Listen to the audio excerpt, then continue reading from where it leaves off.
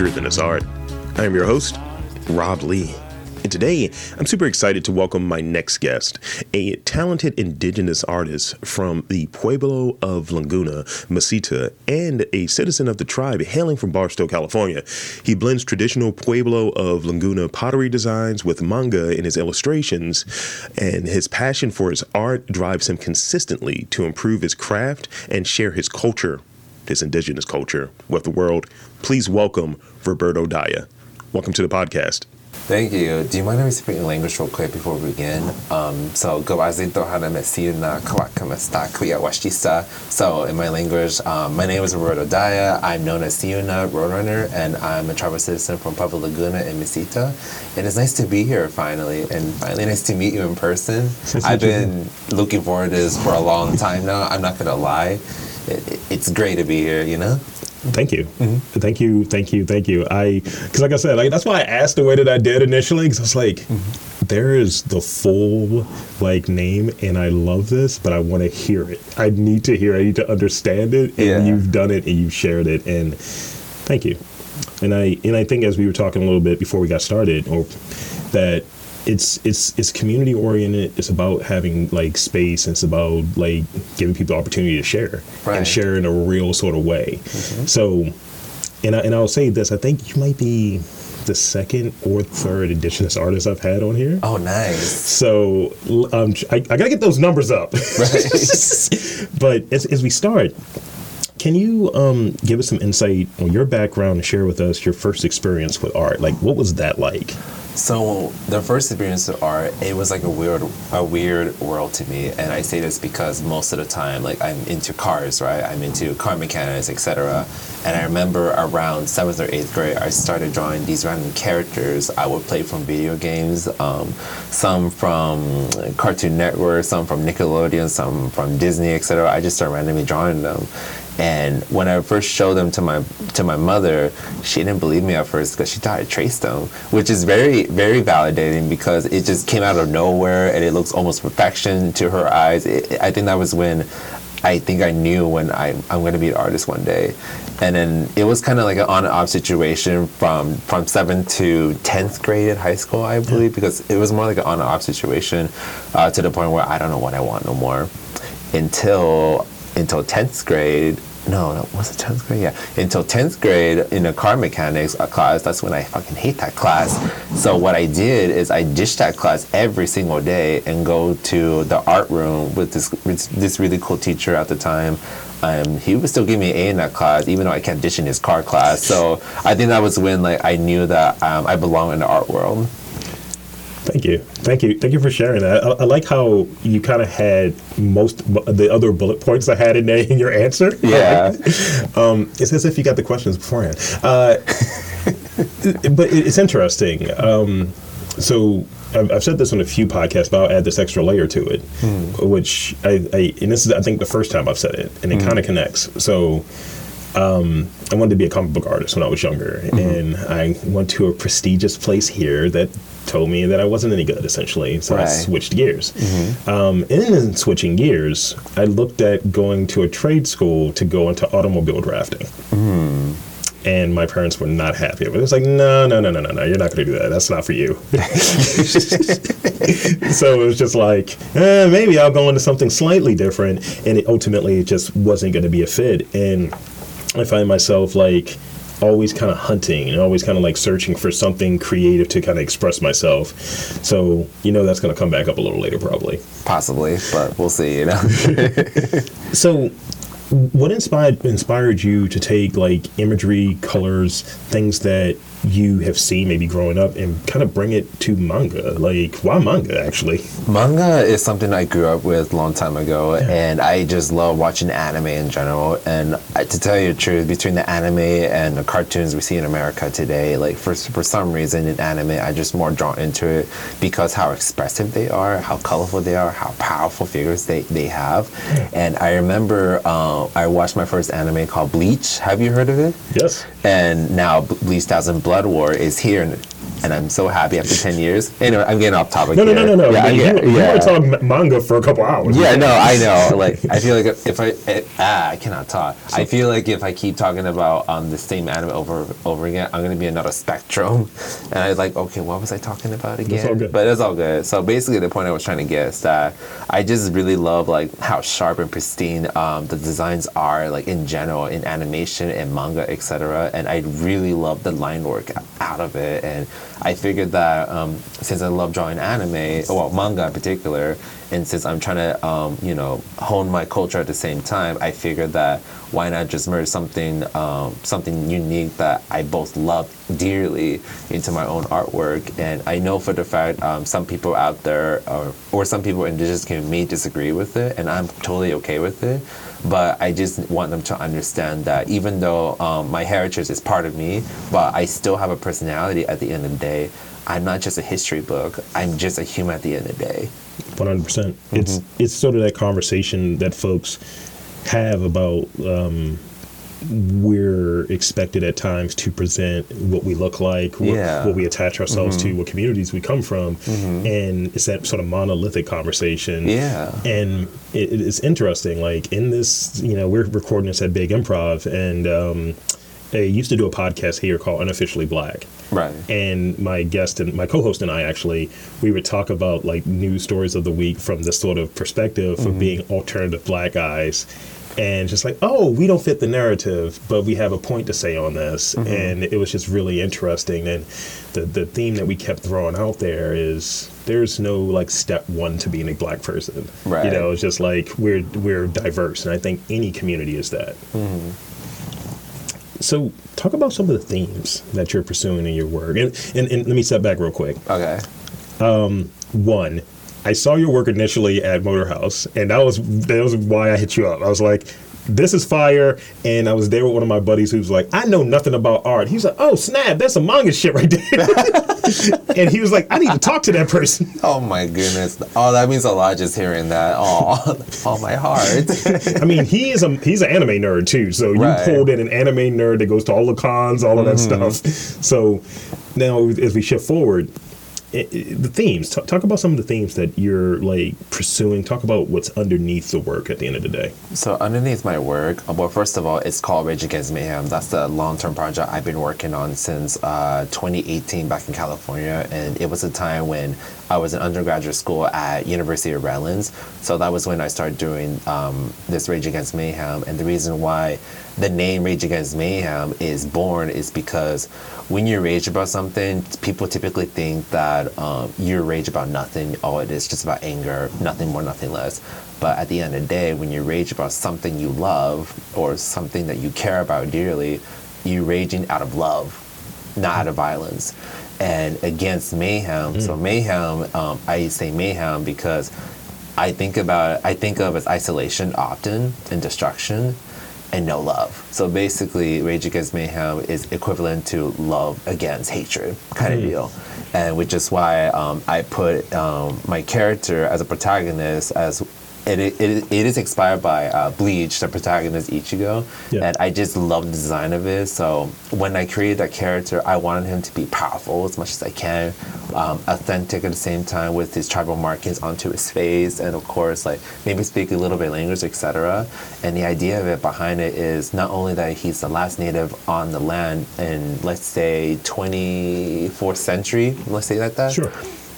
The idea of it is that he's a protector of the land. Like, he wants to protect whatever is dear to him, while the deleters, aka the colonizers, would do anything to take over the land, would do anything to grab the minerals, grab the energies, suck the people's blood out of them, just to get power at the end. And I based off of it from the history, what was done to us back then when the colonizers show up to our land. And I know you've seen a lot of my deleters work on my stories quite often, along with metal music. I was trying to convey that part as a way how terrifying those colonizers were back then to us, not just the native people, but also the Black communities as well. Yeah. And I tried my best to to be lenient, but at the same time, the end of 2022, that's when I said, fuck it. I might as well just show the true horrors, how terrifying they are to our people. Yeah. And going back to the protagonist, like, he could be violent as he wants to. He can be, but he did it out of love for his people, for his family, and for his land at the end of the day. Everything what dears to him. So basically, to finalize your question, the background of it is basically indigenous taking the power back from the colonizers, aka the deleters.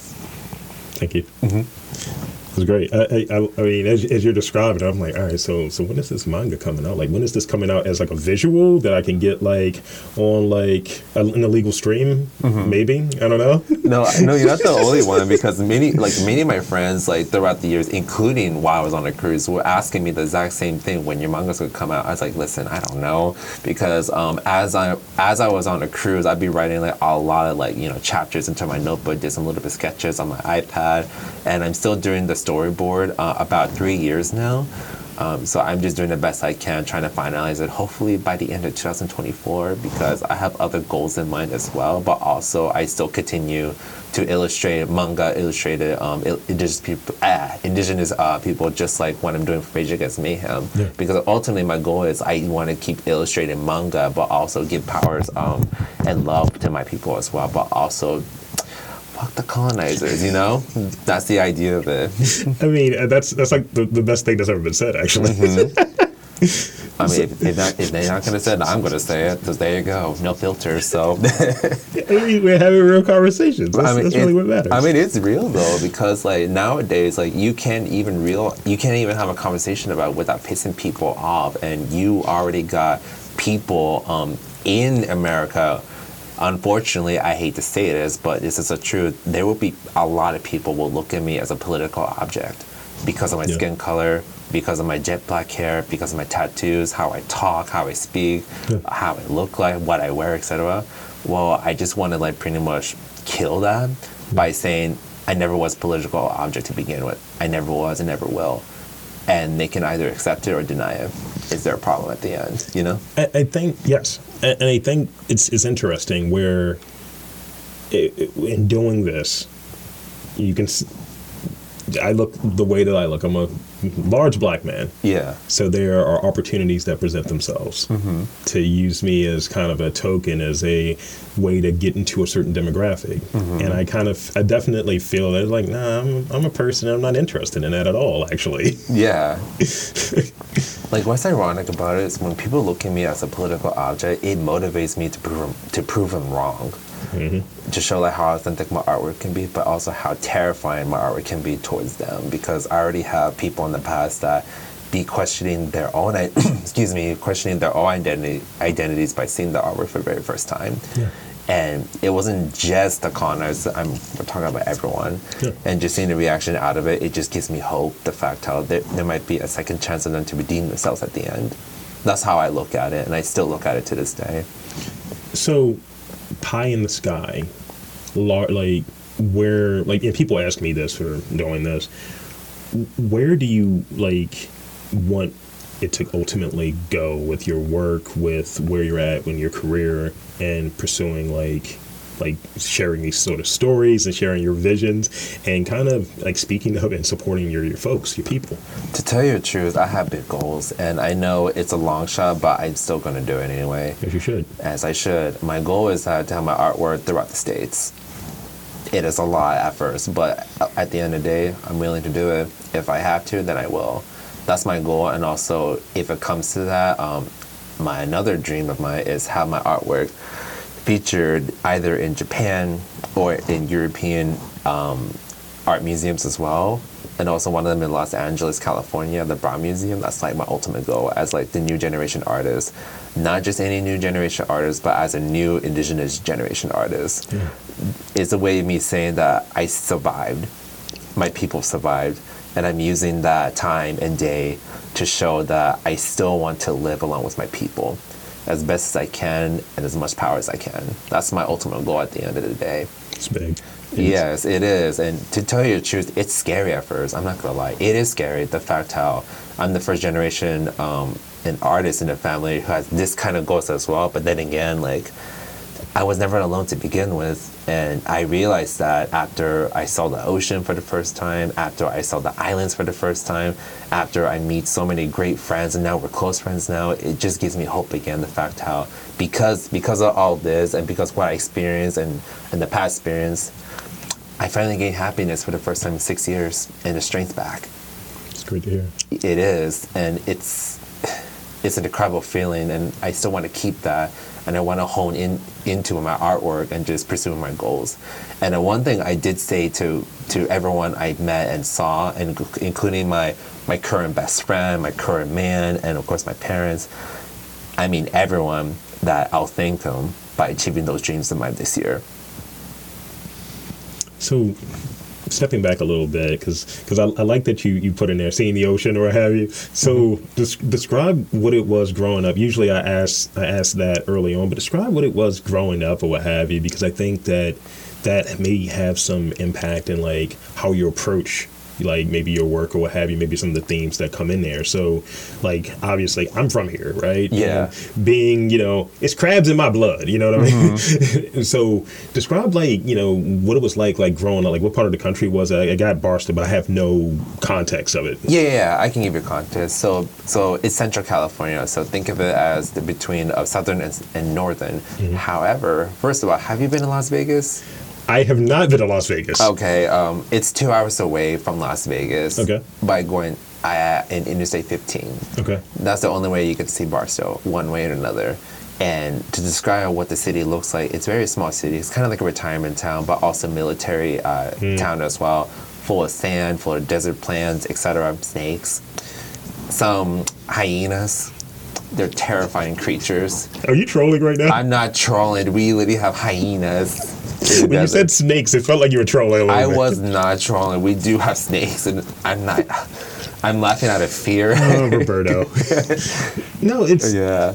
The closest I've been in that sort of region, because you mentioned Vegas, I immediately think of Southwest region, and right.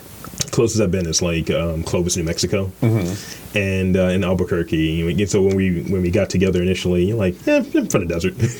Yeah, it's a desert. But with that being said, I'm just not used to seeing the water all the time. Even though I'm from California, even though I've been on the beaches before, but I never see the ocean right in front of me. So going back to Barstow, how it was for me growing up, it was a weird paradox for me because. For one, when I hear stories about, my friends, people of color in general, they would experience racism all the time growing up. While I'm in Barstow, I rarely experience racism. Yeah. And I really believe it's because we have privilege the whole time, if I think about it, because I don't think I ever experienced any minor or major racism towards me or my family a lot. I think it's because the fact how everyone knows each other. And they just, do their own thing kind of deal. But I never knew what it felt like to be, objectified or being called exotic until I get out of Barstow for the very first time. So everything was all new for me at the time. And that's when I realized that, it was a really conflicting question that how come I don't experience that kind of trauma, but should I experience the trauma or not? Or should I just wait it out? You know what I mean? It's one of those weird paradoxes that it just got me all confused and stuff like that, because I'm from the small city, not from the big cities. It's a very weird world that I had to deal with after 6 months when I moved out of my parents' place. Yeah. And I think that was when my artwork started to rise up, when I started exploring more about myself, when I started to explore more of my culture a lot more than I used to before. So when coming to Baltimore, and what was that sort of transition like? East Coast city, faster, very black, all of the things, weirdly racist at times.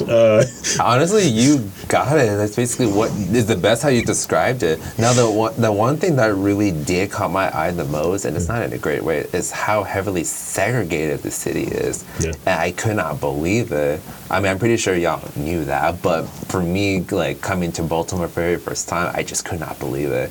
How drastically the environment changed between, let's say, Federal Hill and Greenmount. It can be in the same zip code, and it's sort of you know, it's a city of neighborhoods, all of that different stuff, but also Right. it's something else baked into it. It's something else about how things are structured. The Baltimore L, all of those different things that are Yeah. there, and I'll put it in this context where the part of the city I live in, I'm not far from the medical campus and from the schools under Hopkins, the medical schools. Yeah. And I'm in one zip code. I go up literally to my office, which is an 8-minute walk from my house. I'm in a very different zip code, and financially things are a lot different.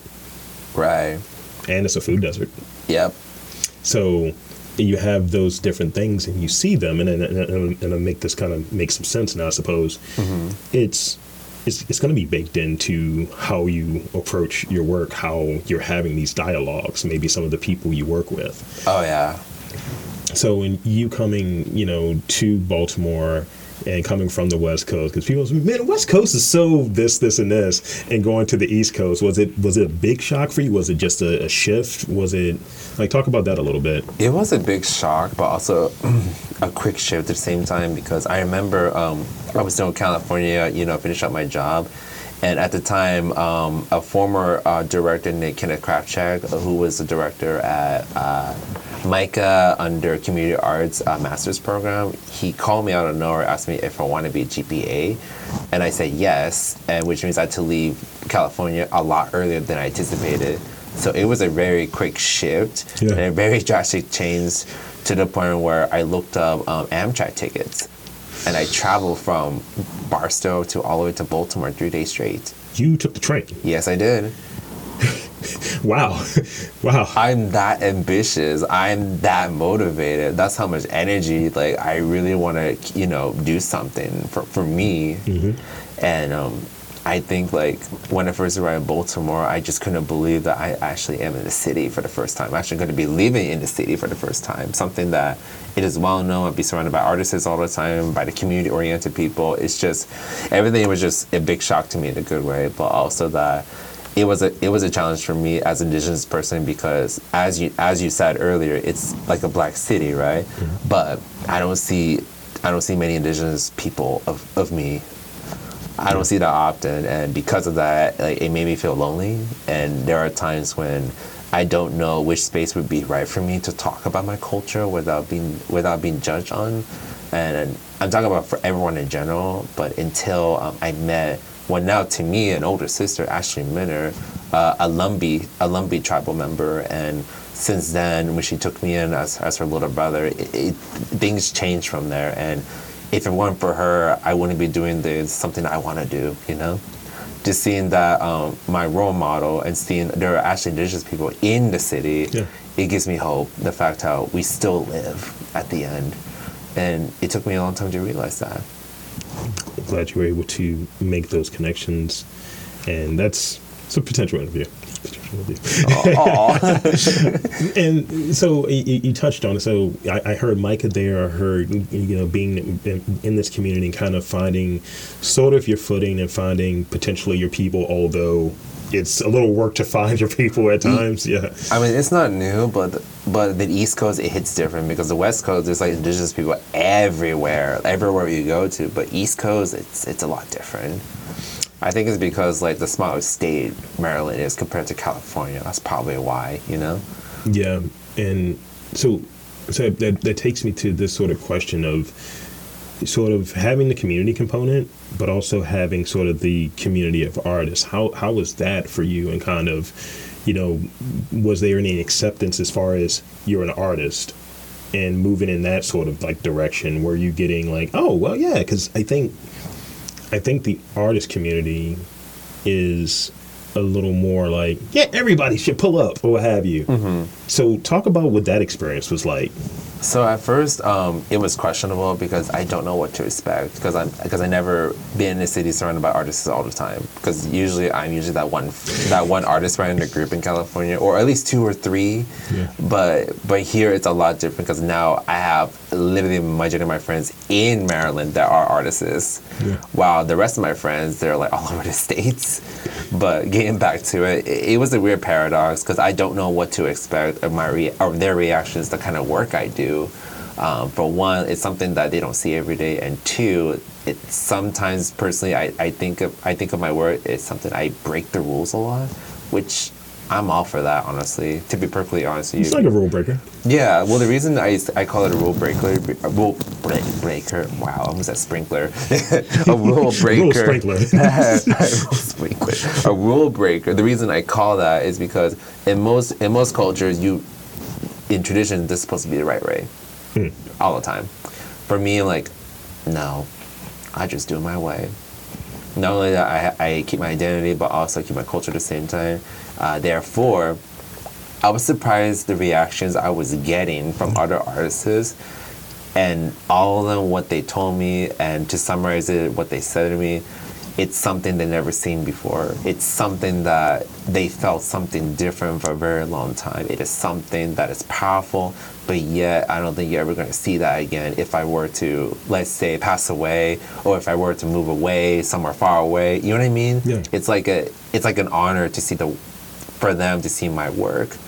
And it took me a while to get used to get that kind of appraisal, because I'm not used to it, to be honest with you. Because I just appreciate everyone's art, but I never would have imagined my art would be this high up there, even though I wasn't really all like, oh my god, I'm that great. No, I'm not the kind of person. I'm just really modest. I just want to connect people, and if they happen to praise my work, then I will accept that as part of motivation to move forward.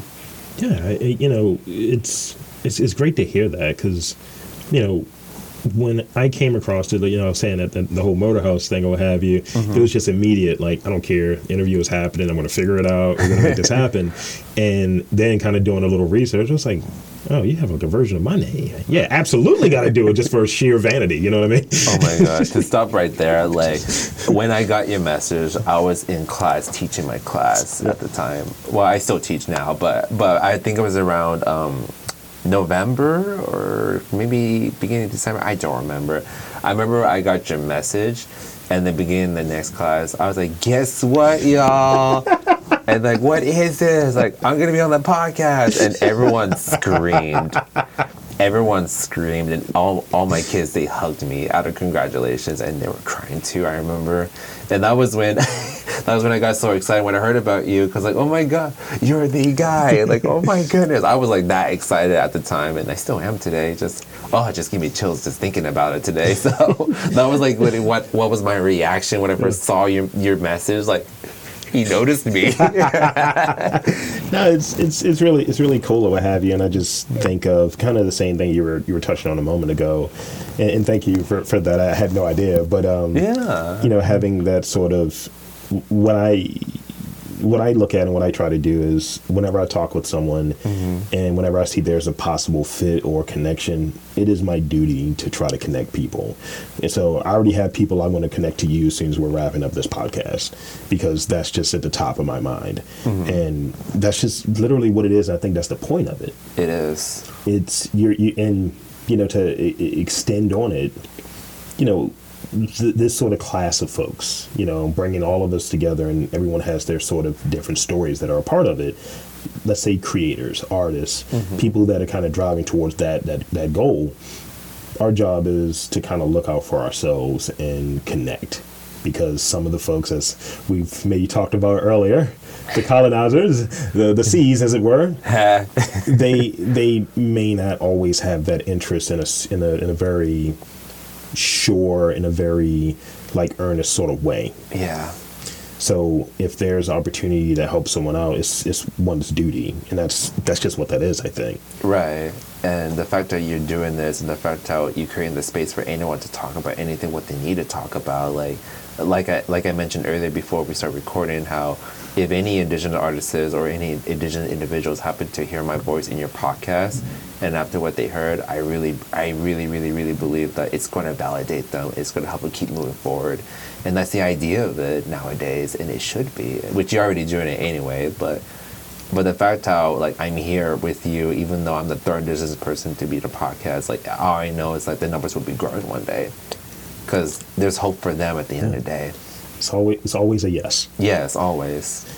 So how, and from a creative standpoint, right? From like bumping off ideas, from talking through techniques, how important is it to be around like other artists? Because I steal from y'all. I'm just letting you know. Like, I steal everything. Like, all right, so Roberto said this. I'm gonna work this in conversation.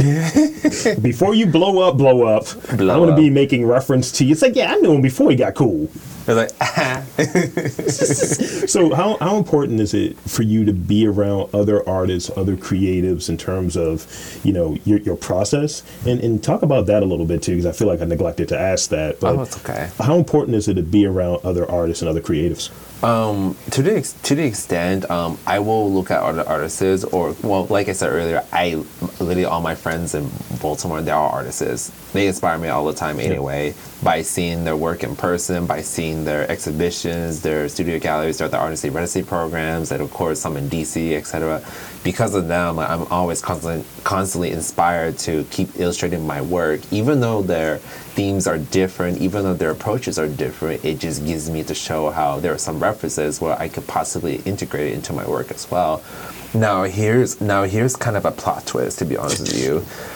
To be honest with you, like, the inspiration actually came from isolation. In other words, I was alone majority of the time. And because of isolation, I've been having a lot of deep thoughts, deep connections, deep memories that I have within me. I think that was when all these characters, all these designs that I created, it was coming from the deep soul of mine as well. And I think the reason why I keep isolating myself is because I don't know how to love myself when I'm constantly surrounded by people who say they love me, but they never did to begin with. And that truly dehumanizing me at the end of the day.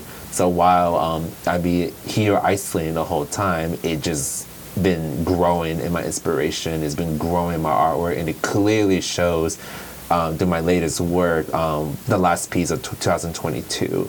I think that was when I started to let the rage out and let all the energy out and create something and be the person, something new they've never seen before. Because originally it's all black and white, but now it's colors, powerful. So that's literally like, I don't want to say double-edged sword, but there's one side where I'm inspired by artists all the time, but the main side is mainly isolation. There's a piece to that where I'll say this podcast really is a byproduct. It was going to happen, and it was happening, but in terms of it kind of expanding and doing what it did, I suppose, it was during the pandemic. Right. You know, a lot of people like, oh, I'm home, so I would love to talk about my stuff and so on. And that's when a lot of those interviews started happening, and I was trying to keep up with it. And, you know, so many different things you encounter of where do I fit, how do I fit, who am I, all of that different stuff. Right. But, you know, when I'm sitting here and trying to go through the process, I don't really talk about what I'm doing. Right. Until the stuff is out there. I rather just almost, I think this is where it compares. When people ask me, like, well, who the podcast you listen to? I was like, I don't listen to anyone. I isolate myself from it because I don't want to be affected by it. Right. I want to have my own thing, my sort of own thoughts. Well, I'm stealing from y'all, by the way, but having my own thoughts.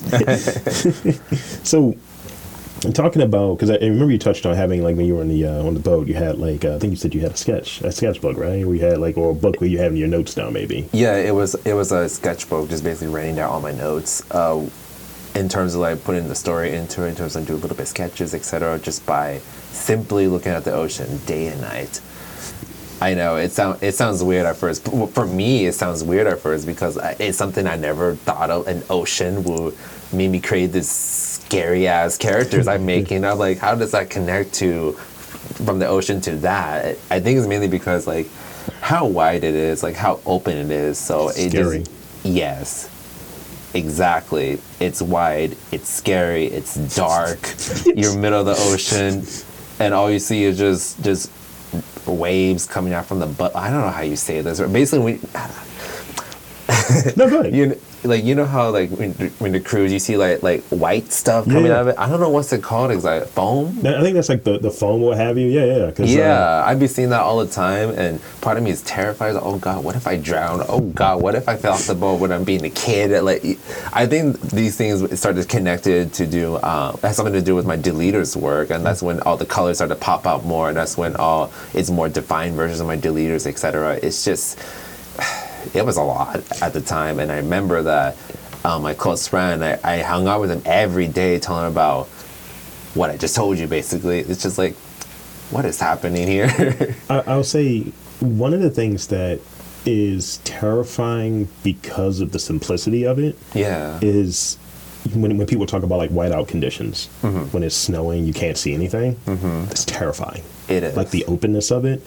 But I think in terms of the color piece you were describing a second ago, I think when you look at the ocean, you're like, oh, okay, that's this color blue during the day. And then suddenly it's like a dark blue, and you get those splashes, the foam of this white, and sometimes you get these reflections. It's like there's a vibrancy there with this thing that also is super terrifying. Yeah, I think that's when those I don't know how you call it, those energy color illustrations I'd done to my deleters, because originally it was supposed to be black and white, but I added color into it, and I was like, oh my god, that looks more terrifying than I thought, and I love it so much. and I don't know if you saw the stories on Instagram, but I'd be putting like, you know, captions on with like metal music at the same time to create the theme going. Yeah. And the scenery, and all of a sudden, bam, here's my artwork. Love it, kind of deal. I think that's when those started to inspire me a lot from, and it's weird, but yet it's magical at the same time. The fact how it doesn't have to be directly from what you see. It could be something that you see surrounding it, or make it up something out of it. And I think, you know, when that sort of transition of adding more color into it, color means something. It does. And when you make that sort of change, it's like, no, and he's canceled, he's redacted or what have you, but I think of like, you know, Frank Miller stuff for like Sin City, and it's like, oh, you're only going to see color in these instances, like that yellow bastard, things of that nature, but everything else is black and white. Right. So you have to pay attention to it. Yes. Let's see. I have, I think I have an answer to that. I absolutely have an answer to that. So let's see. I have one like real question left, and then I have some rapid fire questions for you. Okay. Because even you get the rapid fire. I didn't send them to you, but you get them. Yay! Bring it. Bring it. So, and this is going to sound a little self-serving, but I think it's important. Right.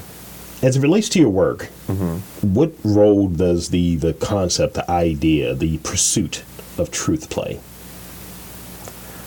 It's mainly the truth behind my artwork. It's the truth about my people. It's the truth about how they were back then. I'm talking about colonizers, by the way.